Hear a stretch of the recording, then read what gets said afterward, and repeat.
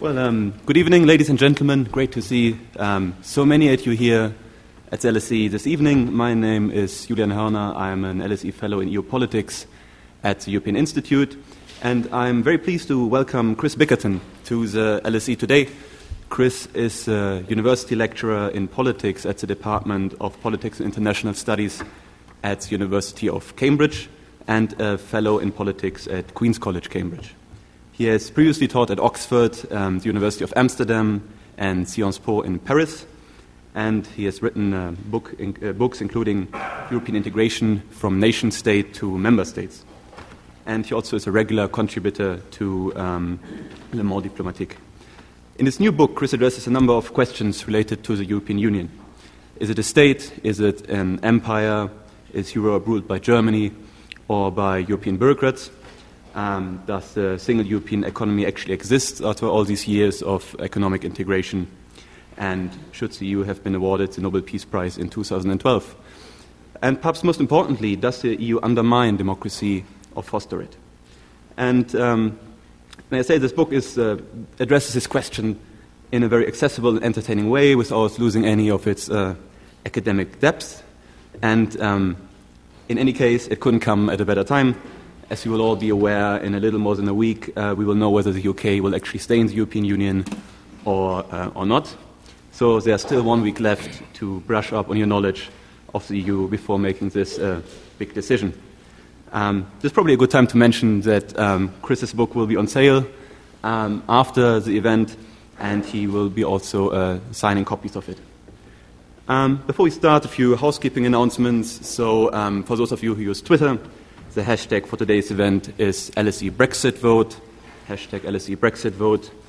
And I would like to ask you to put your mobile phones on silent as to not disrupt the event.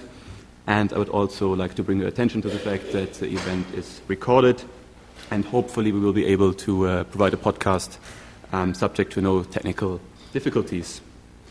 As usual, after the lecture, so Chris will talk for about 45 minutes, then we will have a round of Q&A. And you can discuss and ask any questions if you would like to. But now please join me in welcoming Chris to LSE to deliver his lecture entitled The European Union, a Citizen's Guide.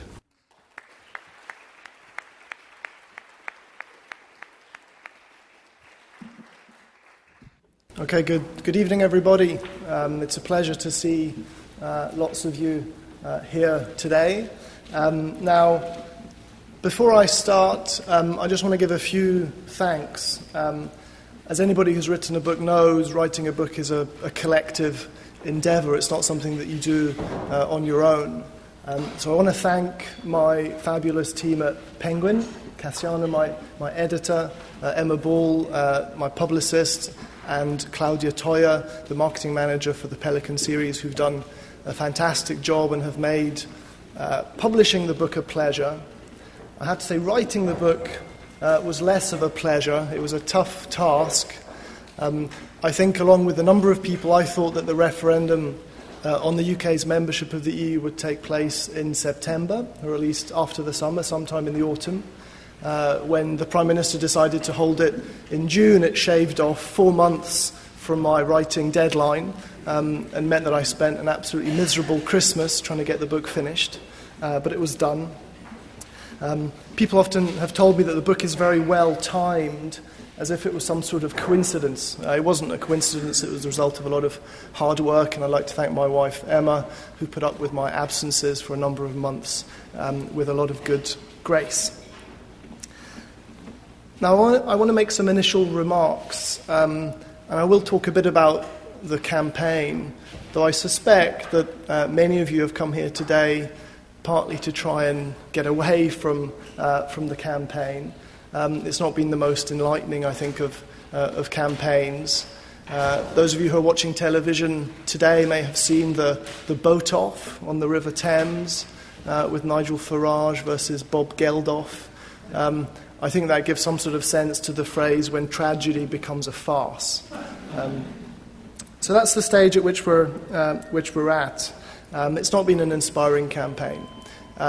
But I do want to say a couple of things before I really get into the subject of the lecture, and I think what you're interested in, which is really to try and understand what the European Union is all about. What struck me, and it may have struck you as well, is that the EU has somehow been absent from the campaign so far. Now, if you remember, if we project our minds back to last year, there was a period of time, a number of months, between, I suppose, October through to February of this year, where nobody could talk about the EU because the government was undertaking a renegotiation with the EU institutions, and business people, political voices were silenced because we had to give the government space to negotiate. You might say, fair enough. But one of the most remarkable things, I think, is that since the campaign really officially began, after this negotiation package was revealed towards the end of February of this year, nobody has talked about it.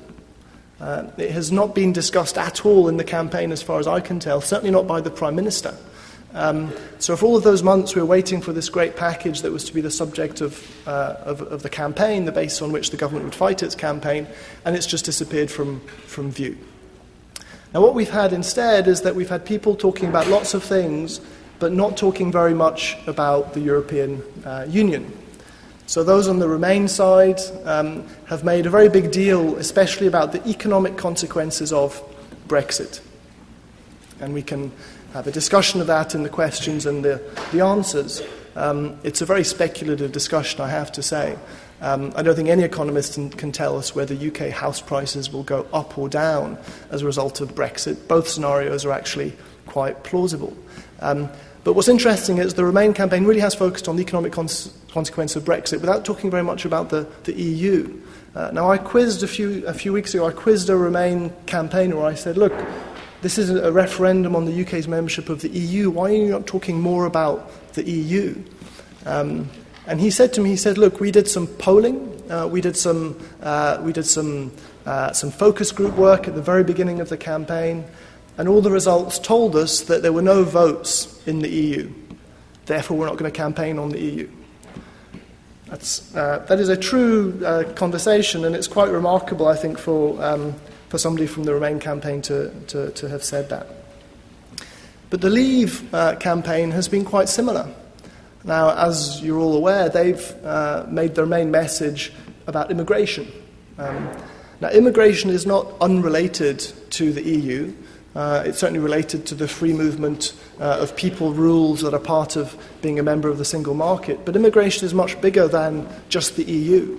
And I think, at least the evidence suggests, that it's very unlikely that immigration levels would be dramatically transformed once the UK has left the European Union or has left the single market. So it doesn't tell us that much about the EU, but that has been the relentless focus of the Leave campaign. So the conclusion, which is not a particularly happy one, is that in some ways we're none the wiser about what the European Union actually is, even though we're just a few days away from the vote on the UK's membership of the EU. That's an indictment, I think, of the campaign.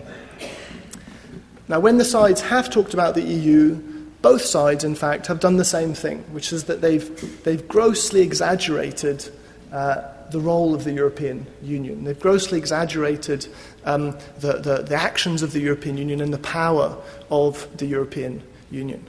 Now, on the Remain side, we're often told that the EU is in some way responsible for virtually every good thing that's happened since 1945.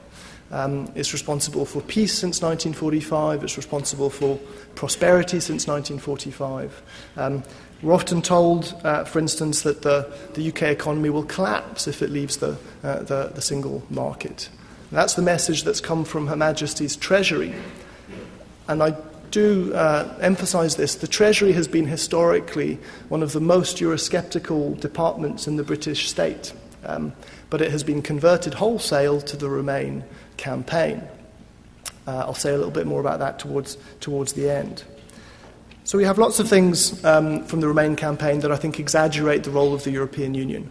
The historical record, for instance, on whether the EU is responsible for peace since 1945 is much more attenuated than the campaigners would suggest. the EU in many ways is a consequence rather than a cause of peace. In my own view, the economic boom of the 50s and 60s was probably the single most dramatic contributor to peace in Europe, more than the creation of the coal and steel community in the 50s or the Treaty of Rome. But the Leave side has been just as culpable of exaggerating the role of the EU. If you listen to somebody like Boris Johnson, he will regularly tell you that the EU is a superstate, and it's trampling on the freedoms of the British people, and the only way in which to preserve those freedoms is for us to leave the European Union. Now, that is simply not true. It's a gross exaggeration. So let me try and clarify things. Let me try and put the European Union into some sort of context to try and relativize the importance of the European Union and to give some sort of accurate account of how it actually works and what it actually does. And not to play to the gallery on the Remain side or to play to the gallery on the Leave side. This is what I try and do in the book. The book is not about in versus out. It doesn't tell you how to vote. It just tries to describe as realistically as possible the functioning and the purpose of the European Union. That story is not always a pretty story. It's not always the one that people who criticize or who like the institution it's not how they would tell it, but I think it's how it is. Now, people often ask me, students often ask me, and people in general often ask me to explain to them the European Union. What is this thing that we call the EU? And my answer goes something like this. A useful way to think about the European Union is to think of it as a kind of mirage. Now, I think we know how a mirage works. It's something which, when you look at it on the horizon, it's very clear, very tangible, very powerful, in fact. But as you get closer to this mirage, it starts to shimmer and it starts to tremble. And by definition, of course, when you finally get there, when you finally get to the point where you think you can reach this mirage, it disappears altogether. That's how a mirage works. The European Union, believe it or not, is quite like that. So seen from somewhere like London, seen from somewhere like Madrid, Paris, Budapest, Bratislava, there are 28 national capitals, I won't go through all of them. Seen from the perspective of its member states, the EU looks a bit like that. It seems like something very clear, very powerful.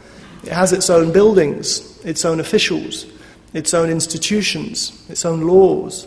The EU would seem, if we think about the crisis a year ago in Greece, it would seem to be able to even close down national banking systems. But just like a mirage, when you get a little bit closer, it starts to shimmer and it starts to tremble. And finally, when you get to the heart of the EU, when you get to the heart of the European Quarter in Brussels, like a mirage, it disappears altogether. And what do you find? What you find are our own leaders, our own heads of state, our own prime ministers, regularly coming to Brussels and making common decisions within the framework of the European Council. They come to Brussels every other month for official meetings, and they often come to Brussels more often when there's a crisis that has to be managed, such as the Euro crisis or the refugee crisis.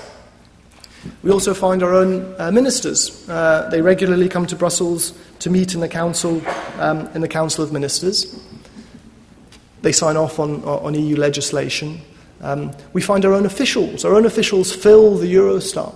They fill the TGV. They fill the Thalys trains. They converge on Brussels and they take part in these working groups, the 300 working groups that exist within the Council structure, where experts, national experts, come together and discuss pieces of legislation and try and craft it and shape it so that it fits better with their own specific national context. So that's, I think, what we find. Power is obviously delegated to EU institutions. Specific powers are delegated to EU institutions. But the heart of the European Union are its governments, our officials, our ministers. Let me just give you an example.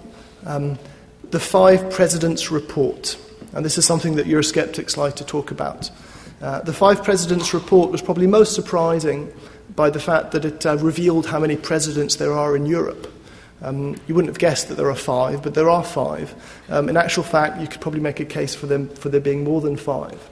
But the 5 authors of the 5 Presidents' report include the President of the European Commission, Juncker, the President of the European Council, Donald Tusk, the President of the European Central Bank, Mario Draghi, the President of the Eurogroup, which is the group of finance ministers of countries that are members of the Eurozone. That's Jeroen Dijsselbloem, the very tall Dutchman.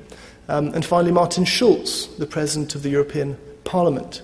Now, they all came together and they signed off on a report which is basically about the future of the Eurozone, the future of European Monetary Union.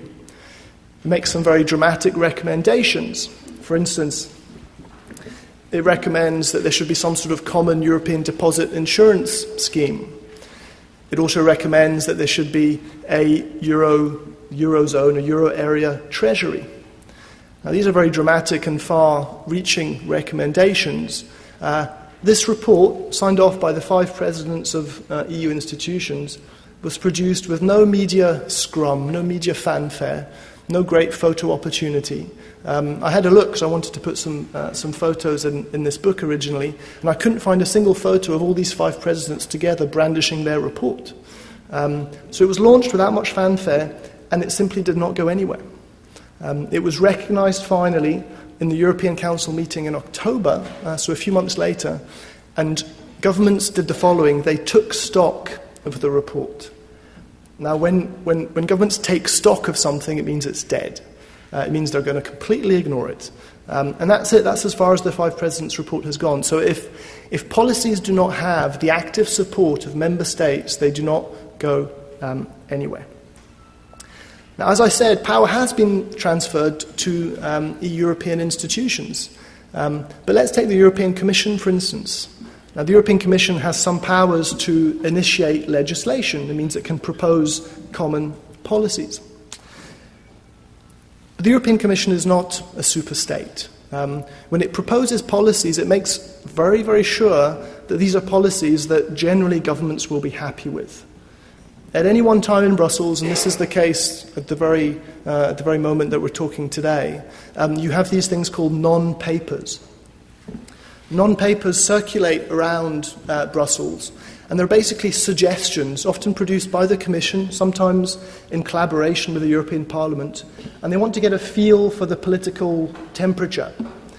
So our governments have representations in Brussels, known as the permanent representations. They have ambassadors there, and their job is to read these non-papers and get a sense of whether they like them or not. Now, some non-papers are transformed eventually into European laws because EU member states have decided that they like those ideas. Others just simply disappear, and they remain non-papers. They don't go anywhere. So that's really how the lawmaking process works, and the Commission doesn't act against the wishes of member states. It acts on the assumption that member states are happy with what it is proposing. No institution wants to get its fingers burnt needlessly, and the Commission is the same in that respect. But let me just give you a few illustrations of why the Commission is not a superstate, in spite of all the bleating of Eurosceptics. The number of people who work for the Commission is approximately 25,000. That's an upper estimate. Now, let's put that in perspective. Around 19,000 people work for the BBC, and that's after all the cuts. So it's a bit more, but not that much more. Around 45,000 people work for the US Department of Commerce, so one branch of the US government. 5.6 million people are on the payroll of the French state. So putting it in context, the European Commission is a tiny bureaucracy for 500 million people. So it's not a superstate. Now, there is some largesse. Of course, there is some largesse.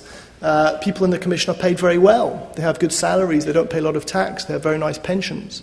It is true that the European Commissioners have extremely large offices.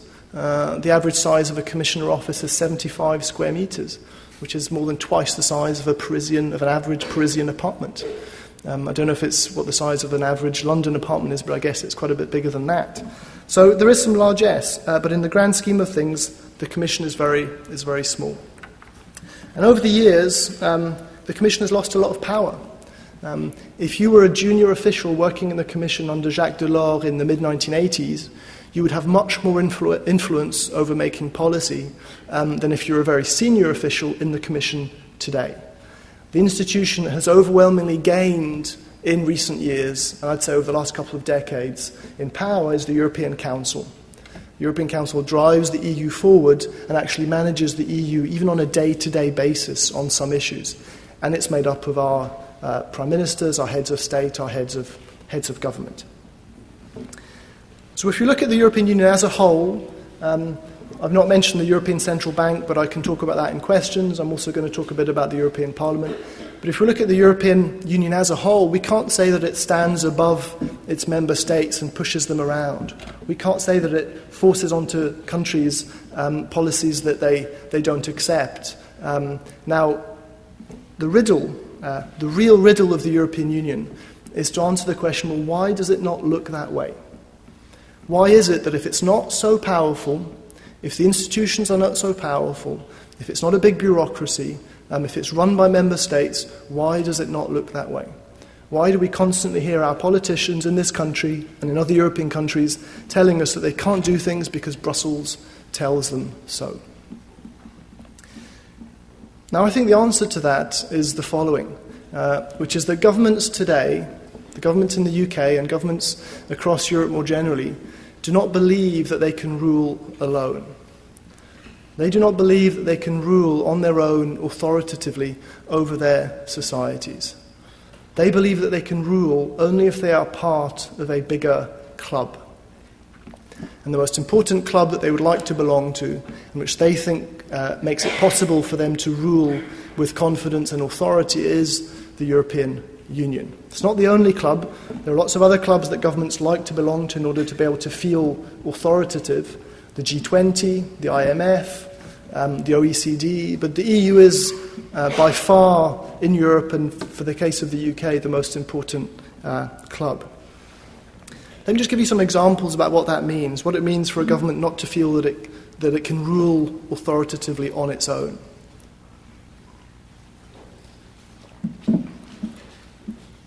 At the end of 2015, there was a national election in Portugal. If there's anyone Portuguese here, they might have followed these events.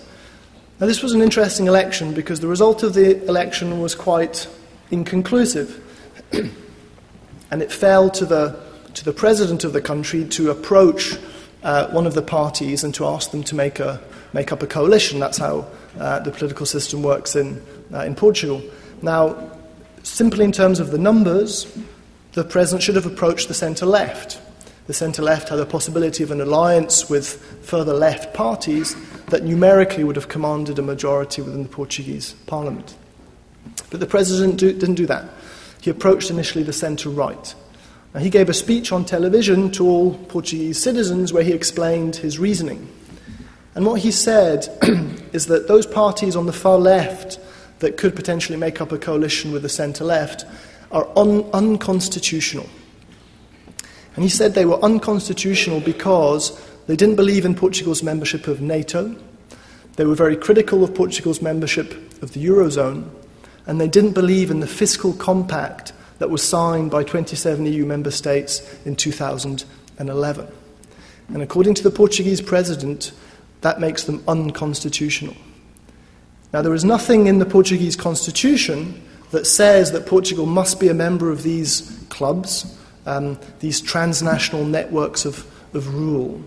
But clearly the president believed that the existence of Portugal as a constitutional state depended on its membership of these organizations, and in particular depended on its membership and its full and complete membership of the Eurozone and of the EU.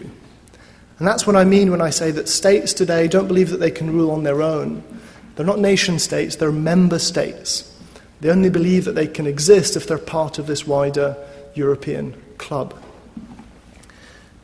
Now, why is this the case? If we accept this as a reality, and I think the evidence is pretty compelling, you won't have missed the fact that in the current referendum campaign, people have often said that the constitutional future of the UK depends on its membership of the EU. Because if it leaves the EU, then it will collapse as a united kingdom, with Scotland leaving first. So the implication here is that there is a fundamental fragility at the heart of the British state, and it's maintained by the power, this magical power of the European Union. Now, there are lots of explanations for why is it that governments can't rule on their own. And the most conventional one is the following. We live in an age of global threats. These global threats range from the environment to terrorism to globalization. And these global threats and challenges transcend borders, and therefore they require our governments to work together very closely in order to be able to exercise some influence on our challenging global environment. Does that sound familiar? That's the standard explanation. Now, sometimes it's a little bit difficult to prove whether these explanations are correct. To attribute so much to these abstract nouns like globalization is often a little bit baffling. But my own feeling is that actually the answer about why governments can't rule on their own is much closer to home. We don't have to rely on these abstract nouns, this idea of global challenges. The answer is much closer to home. And the answer is this. Governments do not feel that they can rule on their own because they do not confidently command the will of their own citizens. Democracy across Europe, not just in the UK but across Europe, has been hollowed out consistently over the last 30 to 40 years. Politicians have steadily retreated into the state. Citizens have retreated into their own private spheres. And what's left is what the Irish political scientist called the void. And the task of government, overwhelmingly in 21st century Europe, is how to govern across the void. That, I think, is the way politicians think of politics, and that explains why they don't have this authority. In the past, I think there was a relationship of representation between citizens and the state. The term nation-state even implies this representation. The state is a representation of the nation, which is a political entity made of citizens coming together in a political way. But today, this relationship of representation has been replaced by something else, by a relationship of antagonism, what the French call méfiance, a wariness between the citizens and their own politicians. And I think that characterizes state-society relations in this country and also in much of Europe. Let me give you an example. Some of you may remember, some of you may not, but back in 2008, the Irish rejected the Lisbon Treaty. Now, at the time, that was quite a big thing. And I remember, for some reason, I found myself in Brussels, in the press corps in Brussels.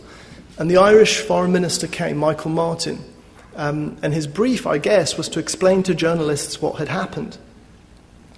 And I'll never forget that meeting. He was completely baffled at what had happened, completely unable to provide any sort of convincing explanation for why, in that referendum on the Lisbon Treaty, the Irish had voted no. But as well as being baffled, he was also genuinely embarrassed at the result and very apologetic. He was very keen, it seemed, to apologise to his peers in Brussels for what the Irish had done and to try and patch things up. Now, this is the Foreign Minister of a country whose job is to represent the decisions made by his population. And what Michael Martin communicated was a mixture of bafflement, embarrassment, and was very apologetic. And I think that tells us something about the relationship between the state and society. It's one of distance and one of misunderstanding. Now, it struck me very much following this campaign very closely is that we see something similar today. The mainstream establishment, much of which supports the Remain side, I think finds it very difficult to understand why it is that so many people think differently from themselves. And I've got a feeling, depending on what the result will be, but I've got a feeling that in the next few weeks we're going to have a rerun of what happened in France in 2002. Now, in France in 2002, the far-right candidate Jean-Marie Le Pen got into the second round of the presidential elections, a real political earthquake. And I remember after that happened, a lot of journalists jumped into trains and travelled into the French provinces trying to discover who on earth these far-right voters were. Who were they? What were they thinking? Where did they come from? As if they were some sort of bizarre and exotic species. I think something similar will happen after this referendum campaign, where people will try and understand why so many people in this country are tempted or will vote for Brexit. And what that tells us, I think, is that there's a complete lack of understanding and a lack of representation between politicians and citizens. And let me just stress, this is not a British affair. As I've given you lots of examples, this is a pan-European thing. This crisis of confidence in politics, this relationship of antagonism between politicians and voters, is entirely a European phenomenon. If you go to a country like Italy, for instance, the official opposition in Italy is made up of the Five Star Movement, which is this populist movement that is banging on about the crimes that politicians commit, run by Beppe Grillo, a comedian, a very articulate and intelligent man who expresses his hatred of the political caste, la casta, as he calls them, time and time again. And that's the opposition along with the Northern League, which up until recently was a separatist and very populist political party. So that's the way politics is conducted in Italy, and this anti-political sentiment is really the way politics is understood and practiced in Italy, but also in many other parts of Europe. Now, where does this leave the European Union? What has the European Union got to do with this crisis of political authority and this crisis of political legitimacy that I think governments feel and are aware of? The European Union, I think, is probably the primary mechanism. It's not the only mechanism, but I think it's the primary mechanism by which governments manage this relationship that they have to citizens, this complicated and antagonistic relationship they have to citizens. It explains why the European Union seems so powerful. It's not that the European Union is powerful, but it's the governments don't have the confidence of their citizens, and therefore they think of themselves as very weak. Now, this does, I think, tell us a lot about how the European Union works, the fact that it plays this function of managing this antagonistic relationship between citizens and their governments. At one point in the book, I say that the European Union is really a Europe of secrets. It is a very secretive organisation. There are two terms that I really emphasise in the book because they are terms that people don't generally know about, but that are fundamental to understanding the workings of the European Union. One is the system of trilogues, and the other is what are known as the Antici protocols. Now, if you don't know what these things are, I do urge you to find out before the 23rd of June, because it really illustrates how the European Union works. The trilogues are the following. The European Parliament has the powers to decide legislation along with the Council of Ministers. The European Commission often suggests policies. Now, that tells us that there are three actors involved in making law in the European Union. That's a lot of people, potentially. That could be a very slow process. The trilogues represent meetings by representatives of these three institutions such that agreements are made on legislative text before they are discussed in any sort of plenary chamber in the European Parliament or before they're discussed as a public affair at all. Now, often the number of people taking part in these trilogues is something like 5 to 6 people. These are not public meetings, these are secret meetings. Now, 80% of European legislation today goes through this trilogue process, where you have pre-agreements that do not then lead to plenary debates in the European Parliament. That's the way law is made in the European Union. It is a very secretive affair. Now, the Antici protocols, that refers to the way information is minuted or not in the European Council. Now, as I said, the European Council is, I think, the most powerful body within the European Union, and in recent years has been involved in the day-to-day running of the EU's affairs. It's been responsible in forging a response to the refugee crisis, and it's been responsible in managing the Eurozone crisis. Now, these are issues that we think of as relevant to the public, relevant to us as citizens. The Antici protocols refers to the way in which heads of state and government, when they meet in the European Council, they meet with nobody else in the room, apart from one person, a diplomat, who takes notes. every 15 minutes he goes to another room and reads out his notes to a whole bunch of other national diplomats. They then take down their own notes. Now, this is a bizarre form of Chinese whispers, but this is the only form of minuting that exists in the European Council. So there's no way of proving that Merkel said something to Hollande, or that Hollande said something to Tsipras, or that Renzi said something to somebody else. You can't prove that because there is no evidence for it. These are very, very private and secret meetings. But they're touching on topics that are of everyday concern to European citizens. So the European Union is a secretive organisation, but it's not a conspiracy. The reason why it's secretive is that it's designed and it's the result of this attempt at managing this very distant relationship that governments have to their own citizens, to their own voters, to their own electorates. Now let me, in the 10 minutes or so, 10 minutes, yeah. 10 minutes that I've got left, let me just try and connect this to how we can make some sense of the UK's referendum campaign so far. So I think this understanding of the European Union, this understanding of this crisis of democratic authority and the role that the EU plays in managing that crisis tells us a lot about how the campaign has evolved.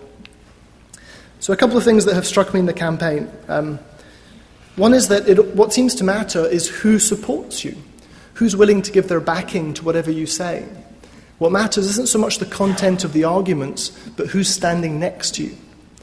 Now, the Remain campaign, I think in particular, has really relied on the borrowed authority of supposedly credible institutions. George Osborne has wheeled in the IMF, the OECD, to make the case for him. So what seems to matter in almost a kind of playground way is that the quality of what you say is much less important than who's standing next to you. And let me just give you one illustration. A movement known as Democracy in Europe, M25, which was set up quite recently by the former finance minister of Greece, Yanis Varoufakis, they had a poster which really hit home for me, and this is what their poster said. If people like Rupert Murdoch, Nigel Farage, George Galloway, Nick Griffin and Marine Le Pen want Britain to leave the EU, where does that put you? Now it might be a good poster, but what it basically says is we are not going to tell you anything about the EU. We don't necessarily even have any arguments about why the EU is a good thing. We're just going to point out that the people opposing us are people you might not like. Now that for me is just playground debating. That's not an actual argument about the European Union. But this reliance on the borrowed authority of other organisations, of other people, of other leaders is really important, and it tells us something about the way governments understand their authority. They understand their authority by getting it through other institutions and other leaders that can help them out in a crisis.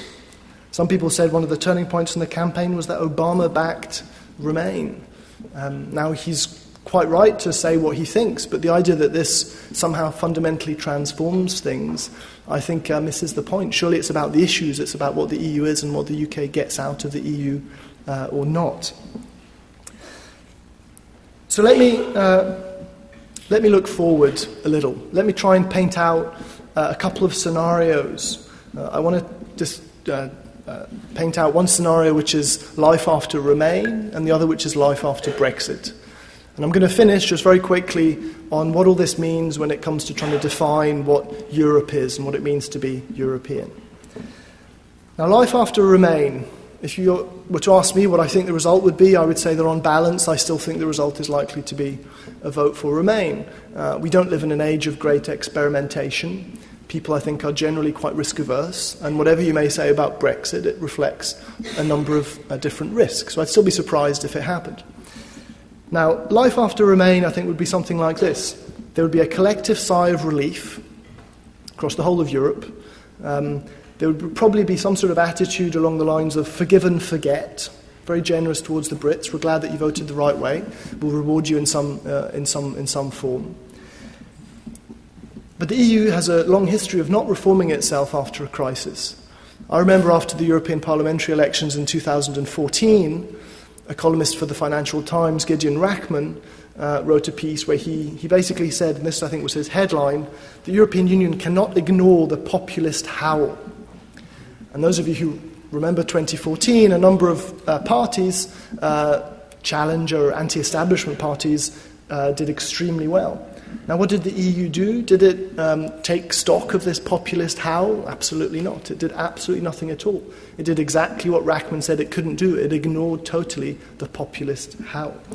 So, nothing much, I think, would change after Remain, and the EU would probably continue to move in a slightly more flexible direction, partly because the Brits would be there pushing it, but also because that is simply the nature of the European Union today. It is a flexible organisation where some countries are members of everything, some other countries are members of a bit of it, and it's very open to being this multi-level club, and that's, I think, the direction in which it would go. We are, I have to say, further than we've ever been from constructing some sort of European federal state, whatever the Eurosceptics tell you. But if that's the legacy for the EU, the legacy of Remain, I think, in this country would be, I think, the following. Now, there would obviously be some party political consequences. It's not clear that Cameron would stay in power even if there's a Remain vote, unless it's an extremely strong one. But the consequences for the Labour Party would also be quite serious. Corbyn has basically refused to campaign for Remain, and that has important consequences because the vast majority of his party supports the European Union. And so the civil war within the Labour Party will only continue. But I don't think we should worry too much about the politicians. They will patch things up quite successfully. That's what they do. Those of you who followed the London mayoral elections may have seen a few days afterwards David Cameron and Sadiq Khan sharing a platform and patting each other on the back. This was after a vicious campaign between the two parties. So politicians do stick together and they will manage life after Remain. But I think the real legacy of Remain will be a deep distrust in British politics. People, I think, will be even more sceptical about politicians than they were before. I think this climate of disenchantment with politics will enter into a deeper and more morbid and more pathological phase.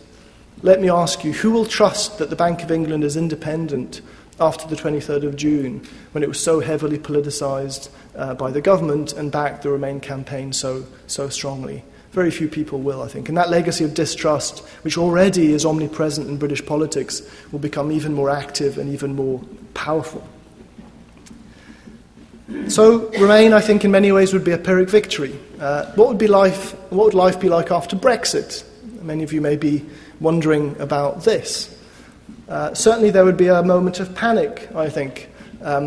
Within Whitehall, there's no doubt lots of contingency planning around Brexit that we just don't know about. That's what bureaucracies do, is that they plan for various outcomes. But there would be, I think, panic. I find it very difficult to believe that David Cameron and George Osborne would simply step aside and let Boris Johnson step into 10 Downing Street. I think if we think there's a civil war in the Tory party now, there will be a real struggle after Brexit to avoid having somebody like Boris Johnson become Prime Minister. A real struggle. Cameron and Osborne will not just let him waltz his way in. But as I said, these politicians will manage to deal with that in some way. Panic will be followed by process. There is a process in place. There are legal processes in place. People talk about Article 50 of the EU treaties. There is some speculation about whether Article 50 will actually be triggered. The House of Commons might be tempted to not recognise the result of the referendum if it's incredibly close. Now, that's what lawyers tell you. I just don't believe it. What is legally possible is not the same as what is politically possible. I think Article 50 probably would be triggered, and I think there would be a relatively ordered process of negotiation for the UK to leave. And the reason why it would be quite ordered is that the one thing that the EU doesn't want is to create uncertainty about the rest of the EU, and in particular about the Eurozone. That, I think, is what people are afraid of. Markets are not that concerned about the British economy, which they think is pretty tough and will be able to survive, but they're very concerned about the future of the Eurozone. And so if the EU engages in some sort of nasty and vicious attack on the Brits and tries to negotiate something really tough, questions will just be asked about the viability of the Eurozone and who will be next. And that's what they want to avoid. So I think there will be an ordered negotiation. But there will be one big difference, and this, I think, is a crucial difference. After Brexit, I think, the practice of blame avoidance, which is one of the most prevalent things in our political culture today, will become more difficult. Blaming Brussels for a number of different things and explaining policy outcomes as being obligations foisted onto us by Brussels is simply the way politics is conducted and understood in this country. Now, if you're no longer a member of the European Union, how does that work? Who do you blame? Who takes responsibility? These are the kinds of questions that I think will be raised in the event of Brexit. And one of the reasons I think that the civil service has been so willing to be politicised in favour of the Remain campaign is that those civil servants, people working in Whitehall, officials in the Treasury, for instance, or officials in various government departments, they do not know what their diary would look like if the UK was no longer a member of the EU. They spend so much time going to Brussels, taking part in policy meetings, that they don't know what they would do with themselves. They genuinely do not know. This is an existential question for members of the British civil service. So I think that's one of the reasons why they've been willing to be politicised, not just because they've been forced by their ministers. Now, Brexit would transform that. And let me just give you an example. The example is immigration. Now, immigration is overwhelmingly understood in this country as something that is done to us, an obligation that comes to us by being members of the single market. Now, as I said before, immigration is very likely to stay the same, more or less, after a UK exit from the single market. The composition of immigrants might change a bit. There might be less migrants coming from the EU and more coming from outside the EU. But immigration plays a systematic and structural role in the British economy and in the British growth model. Okay? That is simply the case. Now, if we imagine a scenario after Brexit where basically the rules on immigration stay the same, I think there is one fundamental difference, which is that they would be the result of some sort of acknowledgement that this is a fundamental part of what the UK is as a society and as an economy. This is something that enables us to grow as a society. It's not something that is foisted onto us as a result of being a member of the single market. Now, even if the policy on immigration does not change one bit, does not change an iota, that will be a fundamental difference, because immigration policy will be experienced as the result of a decision made by a majority of British people. They can decide on it again when it comes to an election. It will not be experienced as an obligation foisted onto the UK by being a member of the single market. And that, I think, makes the world of difference. Okay, let me just finish on something a little bit more speculative. This referendum has made me think a lot, and writing the book made me think a lot about what it means to be European. Now, in the book I say very clearly we shouldn't confuse the EU with Europe. Angela Merkel may claim that the EU is Europe and Europe is the EU, but she's not right. Those things are distinctive. But if we accept that being European or Europe is not exactly the same as the institutions of the EU, then it still begs the question of what it means to be European. Now, I was very struck by some things that I read on Twitter. I spend too much of my life on Twitter these days. But there was one tweet in particular that really struck me, and it was the following. Flying London to Berlin on an airline owned by a Greek. I'm guessing that's EasyJet. Pilot called Luigi, #gotta love Europe. Let me just ask you to pause just for a second and to ask yourselves whether that's also the conception that you have of what it means to be European. So in my view, a statement like that, which is very common, I've seen it a lot, and a lot of people, when they talk about why they're voting Remain, say something along those lines. What that reflects for me is the thin cosmopolitanism that comes from market integration. It's this association of being European that's basically the same as having some exotic things in your supermarket, being able to travel across Europe. It's the Erasmus experience, the cultural titillation of being able to visit different European countries. It's the product of market integration, but it's understood by many people as what the essence of being a European is. Now, I think that's a very superficial and very thin account of what Europe means or what it means to be European. I don't think we should base identities, political and social identities, simply on the basic realities of market integration. Let me cast your mind back to the height of the Euro crisis, 2010, 2011. What we saw there was the reality that Europe doesn't exist as a socially integrated society. There is no European societies. There are only national societies and national economies. At the height of the Euro crisis, you had all of these stereotypes about the prosperous North, the hard-working Northerners, and these lazy Southerners. It felt like Europe was back in the 1950s. And what it tells us is that the European Union as it exists today is not a project of social integration. There is very little social integration that takes place. And of the kind that does take place, it's this very shallow, superficial integration that comes from just being in a single market where you can travel a bit and have airline pilots called Luigi. But it's basically a political construction. It's something used by governments to make decisions together and to make policy together at a distance from their own societies. And those societies are still very national societies. Politics across Europe is very national, even if policy making has become very European. So this is what I want to leave you with, is to try and get you to think a little bit more about what you think it means to be European. And my pitch to you is the following. I think we should be thinking more in terms of internationalism than in terms of the EU. And what that means to me is the following. Internationalism is not about getting rid of nation states, but it's about finding something that is universal, that connects different national populations, whilst also accepting that the reality of politics still takes place through these national states, through these national populations, these national political experiences. Now, what is that universal thing today in Europe? We do have a union in Europe. We have a kind of union. And what kind of union is it? I think it's a union of disenchantment, a union of disaffection, a union of cynicism about what politics can achieve and what politics is for and what politicians are for.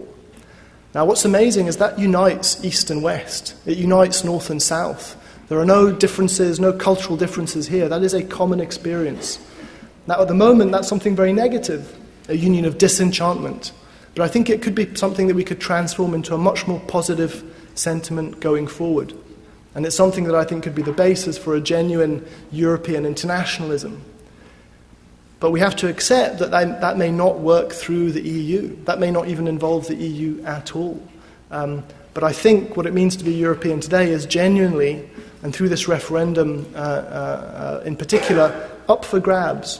And I think it's up to us as citizens to take it and not to leave it to our tired and cynical political elites. Thank you very much.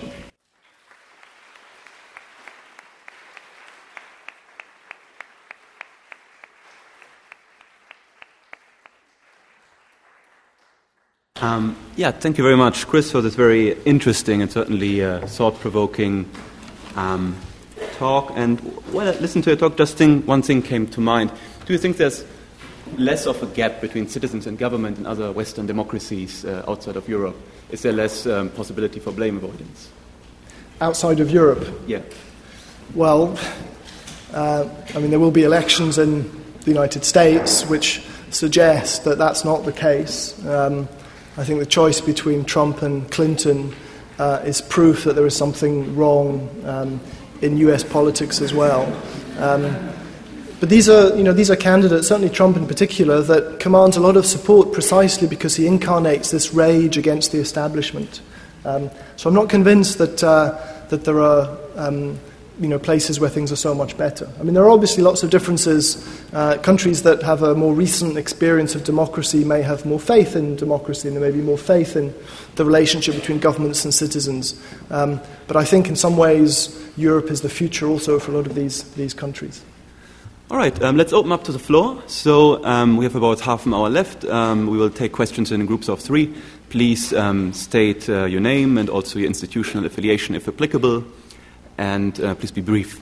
Okay, the gentleman in the front, and then the two at the very back. Yes, I'm a consultant. And my question is, you don't think that what is missing is this type of strategical approach of European Union in order to create economy? And that's what was missing in the last 30 years. If you think about all the funds has been implemented in Europe in different way, with no production. This is because exactly this is what you just mentioned, this kind of not having leadership and not know more, let's say, the bottom up in order that you can design and implement the policy. Thank you. Thank you. Then there were two questions at the very back. Yeah. At the very back, I think. The very back, yeah. Thank you. Is this on? I think it is on. No?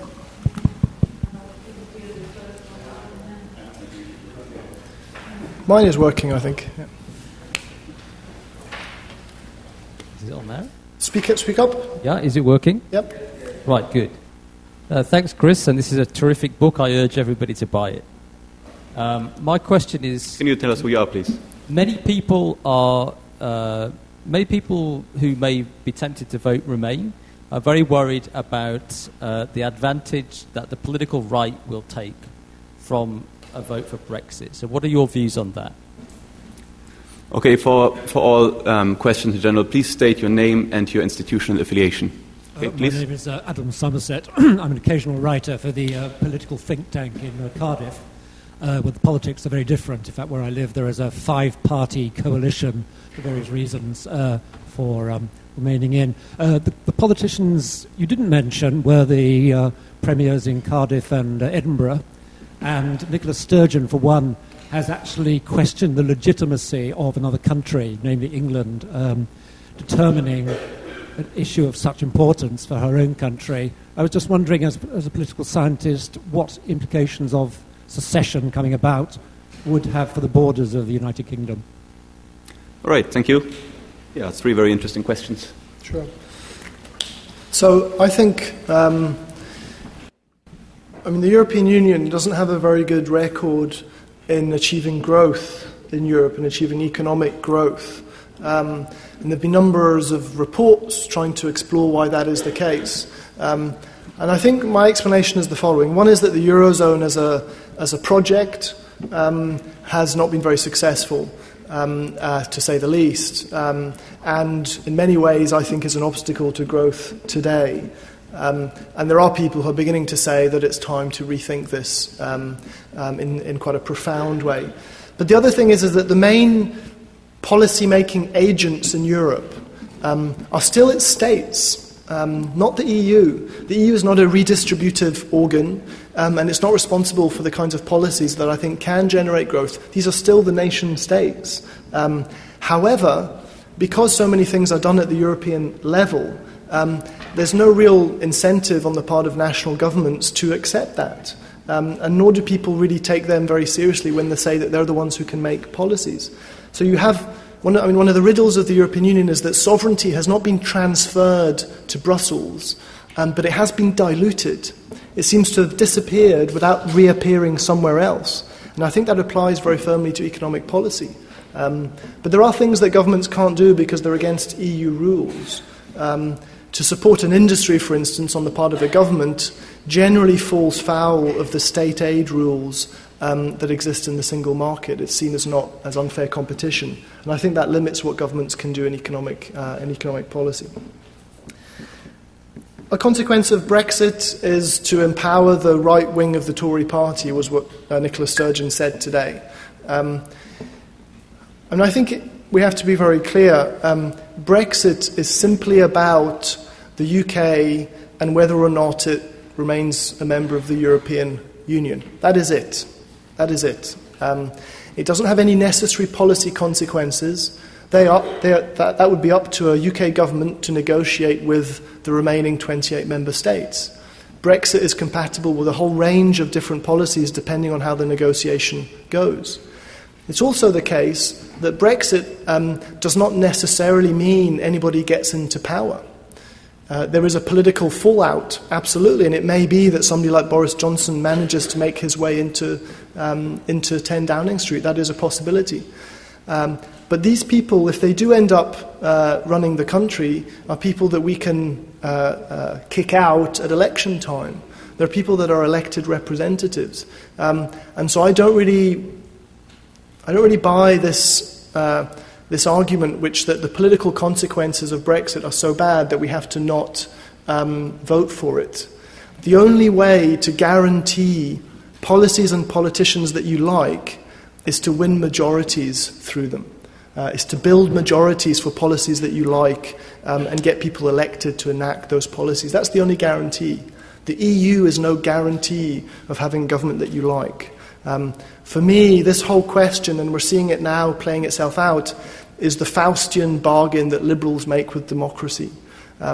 They would rather give up a bit of democracy in order to cement and to tie in certain policies that they like. But nothing ties in those policies. The only thing that guarantee policies are building firm majorities in your country in support of them. So that would be my answer to Nicola Sturgeon. On the secession question, it's interesting. I mean, everybody has said, and this has become one of the conventional wisdoms, that if the UK were to vote to leave, Scotland would then have another referendum. People are beginning to say, I think, that that's not so self-evident. And I think Sturgeon has been more cautious on that. The reason is the following. If the UK were to leave the single market, and if Scotland were to become independent, then you would have, across the England and Scotland border, a single market border. Now, England is the most important market for Scotland, by far. Why would it want to construct a single market border across the England-Scotland border unless it really has to? There would be a serious economic consequence there. So I find it quite unlikely. And there also doesn't seem to be any obvious appetite in Scotland for having another referendum. But I do accept that the result inevitably will be studied from the perspective of the different nations of the UK.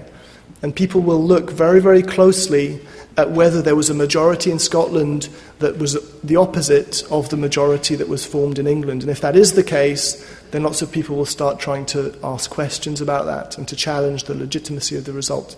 That tells me that the UK, as a constitutional state, is not set in stone and has a lot of challenges. But I find it unlikely that Scotland would decide to go for another referendum and to try and secede from the UK were the UK to leave the EU.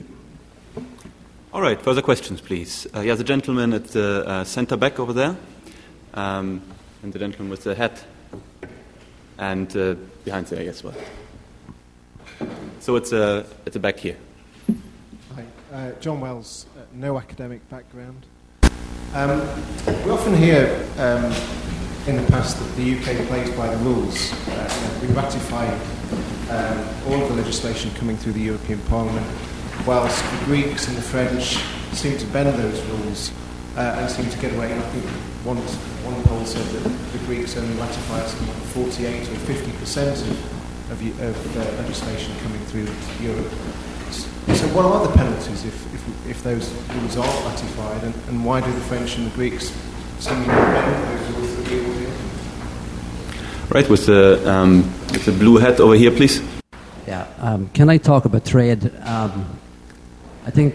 Can you tell us your name, please, first? Sean, I'm from the social group London European Club. Trade. We have lost a lot of jobs to Asia through trade. Like, they're outsourcing jobs all the time. So who's protecting European jobs? Because what people want is a job, and a job that pays. And that is, we are losing that all the time to Asia, where corporations exploit the employees there and pay them very small salaries. So why aren't we building up Eastern Europe, investing in Eastern Europe? Because isn't that what the EU is about? Trading with the member states. And that is diminishing all the time. Thank you. Thank you. And then there was a question behind, yeah. Hi. Thanks. That was a great talk. Thanks. I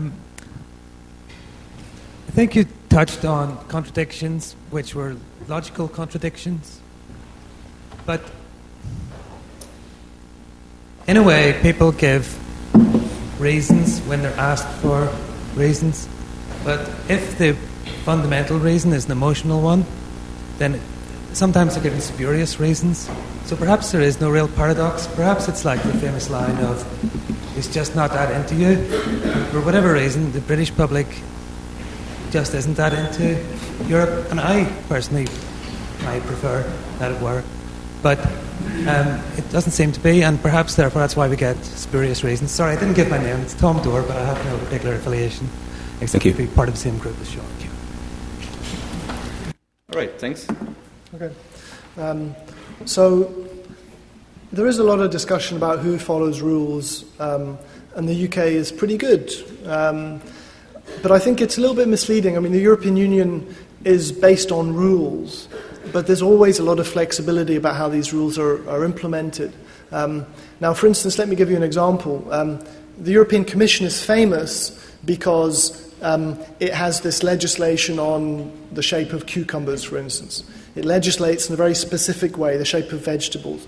Boris Johnson recently said that it's about the number of bananas you can have in a bunch, which that particular one I don't think is true, but there are some very specific regulations like that. Now, the reason why the Commission regulates in such a way is not because it's so fussy and wants to get involved in the day-to-day, things that colour our lives. It's because the Commission is weak. It doesn't have the power to oversee its own legislation. That falls to member states. So it creates this very detailed legislation in the hope that it can somehow control how it's implemented by being detailed, but in practice it doesn't have powers of implementation. Now, in member states, national governments often create very general forms of legislation because they know that that can be implemented by their own bureaucracies, and the monitoring of that implementation takes place by our own civil servants and local governments, etc. So the Commission doesn't have those powers. But it means also that when it comes to following the rules, when it comes to ratification, that's outside the control of the EU. It's up to national governments, national parliaments, into how they ratify it. And in my view, there are lots of entirely legitimate reasons why you would hold off on ratifying some aspects of EU law. For instance, it may be that it's laws on the way certain industries work that really challenges the way your own national industries work, that it poses questions of competition, it poses questions of viability of these industries. So obviously, these are complicated matters. So I don't think it should be a badge of honour that countries have ratified everything and others haven't. For me, that plays into this stereotypes that some countries behave well and some countries behave badly. The Commission actually is quite pragmatic and often lets countries off the hook for very good reasons. That's the nature of the European Union. It's not set in stone, and ratification, I think, is a bit of a red herring. On trade and on jobs, we have to be pretty clear about the European Union as an economic actor. The EU was set up back in the early 1950s when it focused on the industries of coal and steel as a mechanism for rationalising what many people considered an increasingly uncompetitive industry. Now, coal and steel faced a lot of pressures of competition, particularly from the United States, and people felt that those industries in those core countries are not viable anymore. We're going to have to get rid of a lot of jobs, we're going to have to rationalise these industries, make them more competitive. So it was a kind of cartel that tried to preserve those industries and also enable them to be modernised and rationalised. And there was a specific fund set up in the coal and steel community to help people, to look after people who were losing their jobs. So that's what it is. It's a process of rationalising economic activity in a very competitive and increasingly global market. Now, it's not really changed. The Treaty of Rome was created, and it was a common customs union, so that there was an external tariff for all of the members. And the reason why is that when an economy grows very quickly, and European economies were booming in the 50s and 60s, when economies grow, prices tend to go up, okay? Which means that imports tend to then appear a bit cheaper. And that poses real questions for the country's balance of payments. The UK had all these economic problems in the 50s and 60s because every time it would grow, it would then have a massive trade deficit and it would then and would then crash. That was the stop-go cycle of the UK economy in the 50s and 60s. And the Treaty of Rome was designed as a way of introducing protectionist measures in order to protect European industries against these cheaper imports. So it's been that story the whole time. What I'm less convinced of, to be honest, is that is successful, or that it's best done at the European level. When it's done at the EU level, it makes it possible to evade the kind of difficult questions that are posed when you try and rationalise an industry. And that was part of the reasons why it was done at the European level in the first place. The final question, to say that Britain just isn't that into Europe.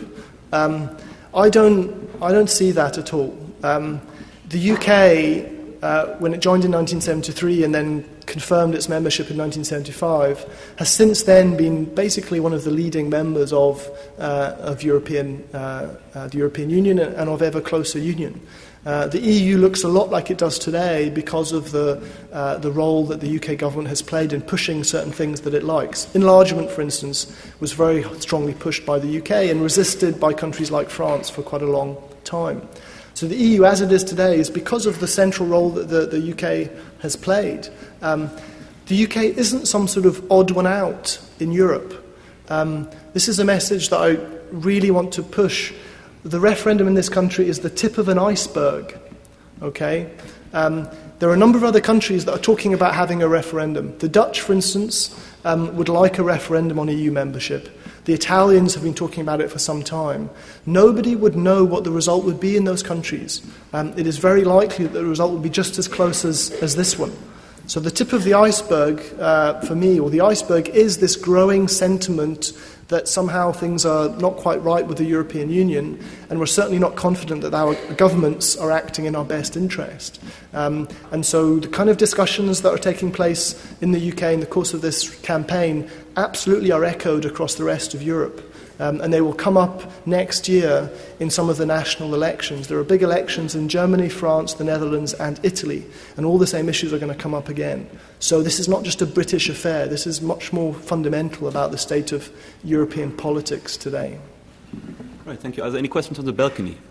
Yeah, in front with the blue shirt and the white shirt there. Thank you. My name is Kevin Darcy. I've been Secretary of the Association of European Journalists for about 20 years. So I spend a lot of time explaining to the rest of the world how the Commission is supposed to work.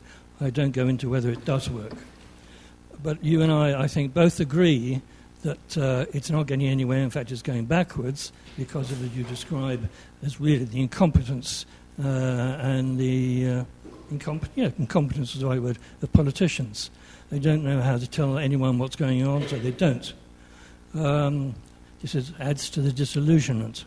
I know you've written a paper on democracy without parties. Have you ever considered writing a paper on democracy without politicians? Yes, with the white shirt over to the...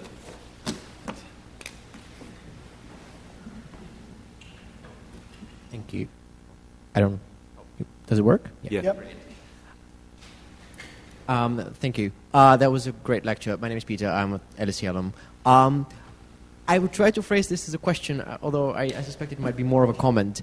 But what you take as evident, and I have a particular issue with, is that sort of idea that just because people don't understand the European Union or they don't think it's a good thing, then it doesn't actually work. So the causality there, I think, you take popular opinion to be reflective of reality. And I think that as a way of thinking has come up in quite a few of your arguments, and I just wanted to sort of take issue with that. But thank you. Okay, one more question here at the bottom in the dark shirt.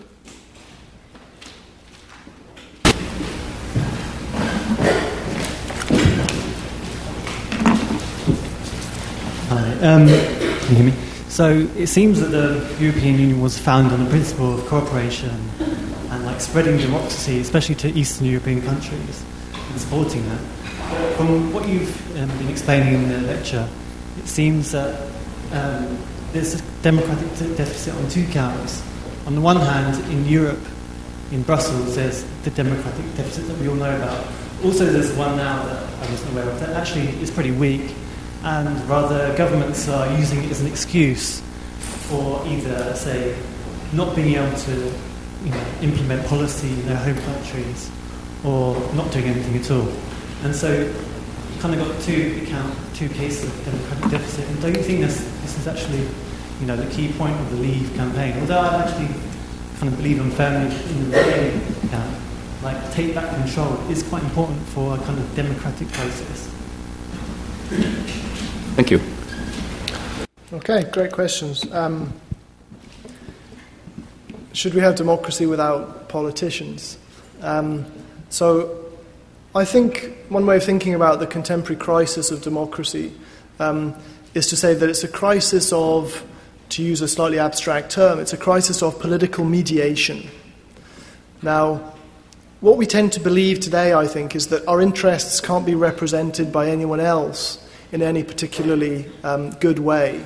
We think of parties, we think of unions, we think of any collective organisation as basically a kind of special interest, as interest groups that just follow their own interests, that they don't really represent us. So we tend to look for answers outside of politics, which is why we often rely so much on experts to somehow tell us how things work, that are non-partisan and that are neutral, as if something like that can exist on political and social questions. I'm not against political mediation. I don't think political parties are working very well. But we live in a society where we have to get some sense of what we think collectively. We have to group together in some way, and we have to accept that we can be represented in some way. And I think there's that's nothing bad about that, and there's not much of an alternative to it. But there is a crisis of mediation where we don't believe that that is possible. So I think we have to try and get back or redefine what we think mediation means in politics. And it might not mean parties the way they exist today. Absolutely not. Parties operate a little bit like a cartel today, a political cartel. So that has to change. But I don't think the principle of mediation in politics is a bad one at all. On the contrary. This question up here, to confuse reality with what people think is going on. Yes, I think the interpretation given of the European Union by both sides of the campaign, I've tried to explain as by saying that it doesn't get the EU right. It exaggerates the importance and the force of the European Union. So there are a lot of misconceptions. But I don't think people are wrong in having some sort of gut instinct, which is to say that the European Union in some way, whether it's composed of EU officials or by our own governments, is in some way cut off from our concerns and doesn't clearly represent the things that we think about and are concerned about. And that there's some way in which it enables governments to shy away from being accountable to us. That's a very instinctive thing, I think, that a lot of people grasp, and I think they're entirely right. So I tend to have probably a lot more faith in people's opinions or popular opinions than you might have yourself. Let me end on this question about taking back control. This has been the slogan. Dominic Cummings, who manages the Leave campaign, has been very successful in coining this idea of vote Leave, take control. You are quite right that it's a powerful slogan, and taking control is something that people want. They want to feel as if they can control their lives. Nobody wants to drift through life. People want to feel as if they're masters of their own fate. But my question to the Leave campaign and my question to Cummings is, take control from whom exactly? For him and for the Leave campaign, it's to take control from Brussels, to take control back from the European Union. And I think I've tried to explain that is simply an illusion. It's this mirage. It's not about taking control back from Brussels, because control hasn't been given over to Brussels. Our government spends a lot of its time sending its civil servants and its ministers to Brussels to take part in making legislation. So, yes, take control, but I think we have to take control back on our own political system and over our own politicians and our own parties. So it's not about taking control from Brussels. It's about taking control over politics and over national and domestic politics. So yes, I agree with that, but I think the target of the criticism is simply wrong. Thank you, Chris. We have a great diverse mix in the audience this evening, but so far the questions have only been asked by men. So I would like to ask any women or people who identify as female to ask questions. Yes, right here in front. No. My name is Sheila McIntosh. I'm a member of the public. I don't have very much knowledge of economics, but so my question is really for information. Given that actually I don't really have heard any kind of great pointers towards which would have the greatest impact on our economic state, leaving or staying, there would be surely greater costs for leaving because it represents a huge change. Is that true, or would those be negligible over time? Great. Thank you. Thank you. Let's collect one more question. Yeah, right here in front. Do we have the microphone? Okay, please, we can repeat your question. Please go ahead. As a person living with a disability, I've been hearing that if we leave, that the whole human rights thing will be abandoned by this country, and that the attacks on the disabled by the government and by the media and so forth in recent years, none of that will include that people with disabilities will have nothing legal to fall back on. Okay. Yeah, so the question was whether disability rights might be under threat if the UK were to leave the European Union. Yeah. One more question? Yes, please. You mentioned that our relationship with Europe is particularly economic, and that in terms of being European hasn't been particularly successful.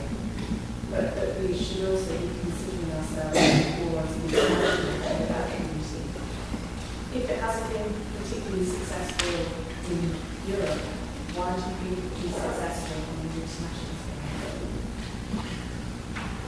All right. Excellent.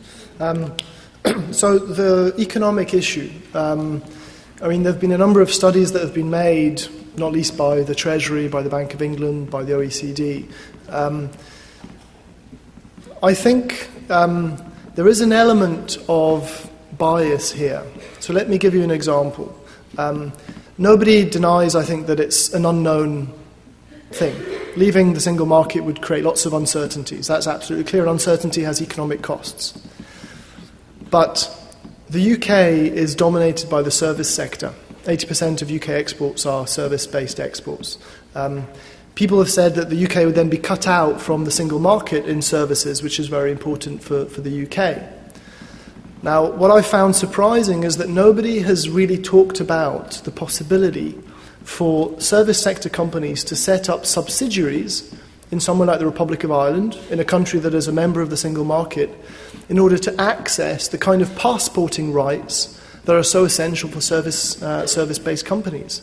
Now, we know that businesses all the time set up subsidiaries in order to do attractive tax deals for themselves. Yet nobody has said that a service-based economy could, and businesses could, simply set up subsidiaries that would allow them to access the passporting rights of the single market. Now, I don't think that sounds particularly complex to me, and it would take into account a lot of the assumed losses that would come from being outside the single market.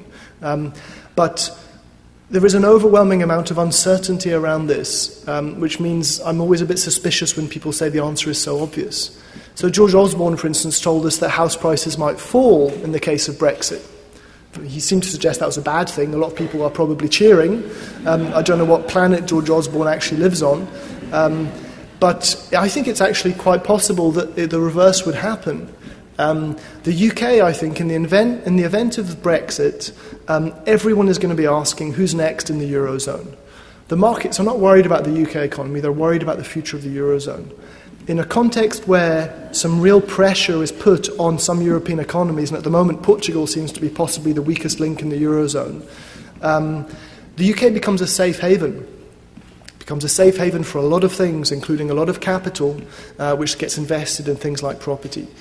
So I think it's quite possible that there will be a safe haven effect after Brexit, rather than some of the effects that are being predicted. But the answer is that it's very difficult to know.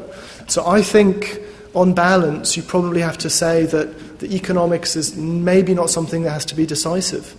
You have to vote on some other principle, something else that you know a bit more about, that you can be a bit more certain about. Because I think on the economics, it can go in lots of different directions. And I think there would be short-term instability followed by some return to economic fundamentals in the medium to the long term. And if you look at what the markets are doing, the prices of the longer-term assets that you can buy in the UK, those prices are as low as they ever have been.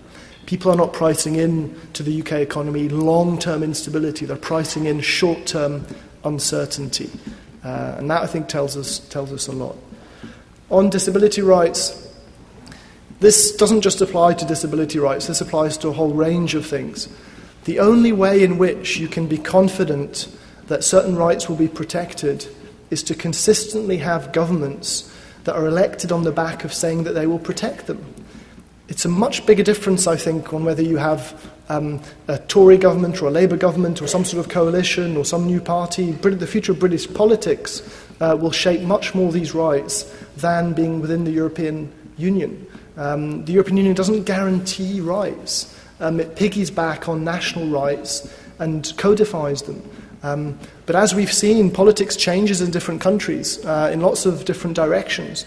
And the only guarantee, I think, for the things that you value in terms of what government does for you is to get the right governments elected and to try and get majorities for the thing that you think is important. That's, I think, as far as... And there is no guarantee in a democracy. It only goes as long as you can build those majorities for those policies. The final question on internationalism. I suppose what I meant was this, which is that we think of the European Union as being the best thing that we have that incarnates some sense of being European at the level of values. Some common existence as Europeans is represented in the European Union. I suppose my message was that the evidence over the last few years is that that's not really the case. Over the course of the last few years where we've had a serious economic crisis, a lot of people have talked about solidarity in Europe.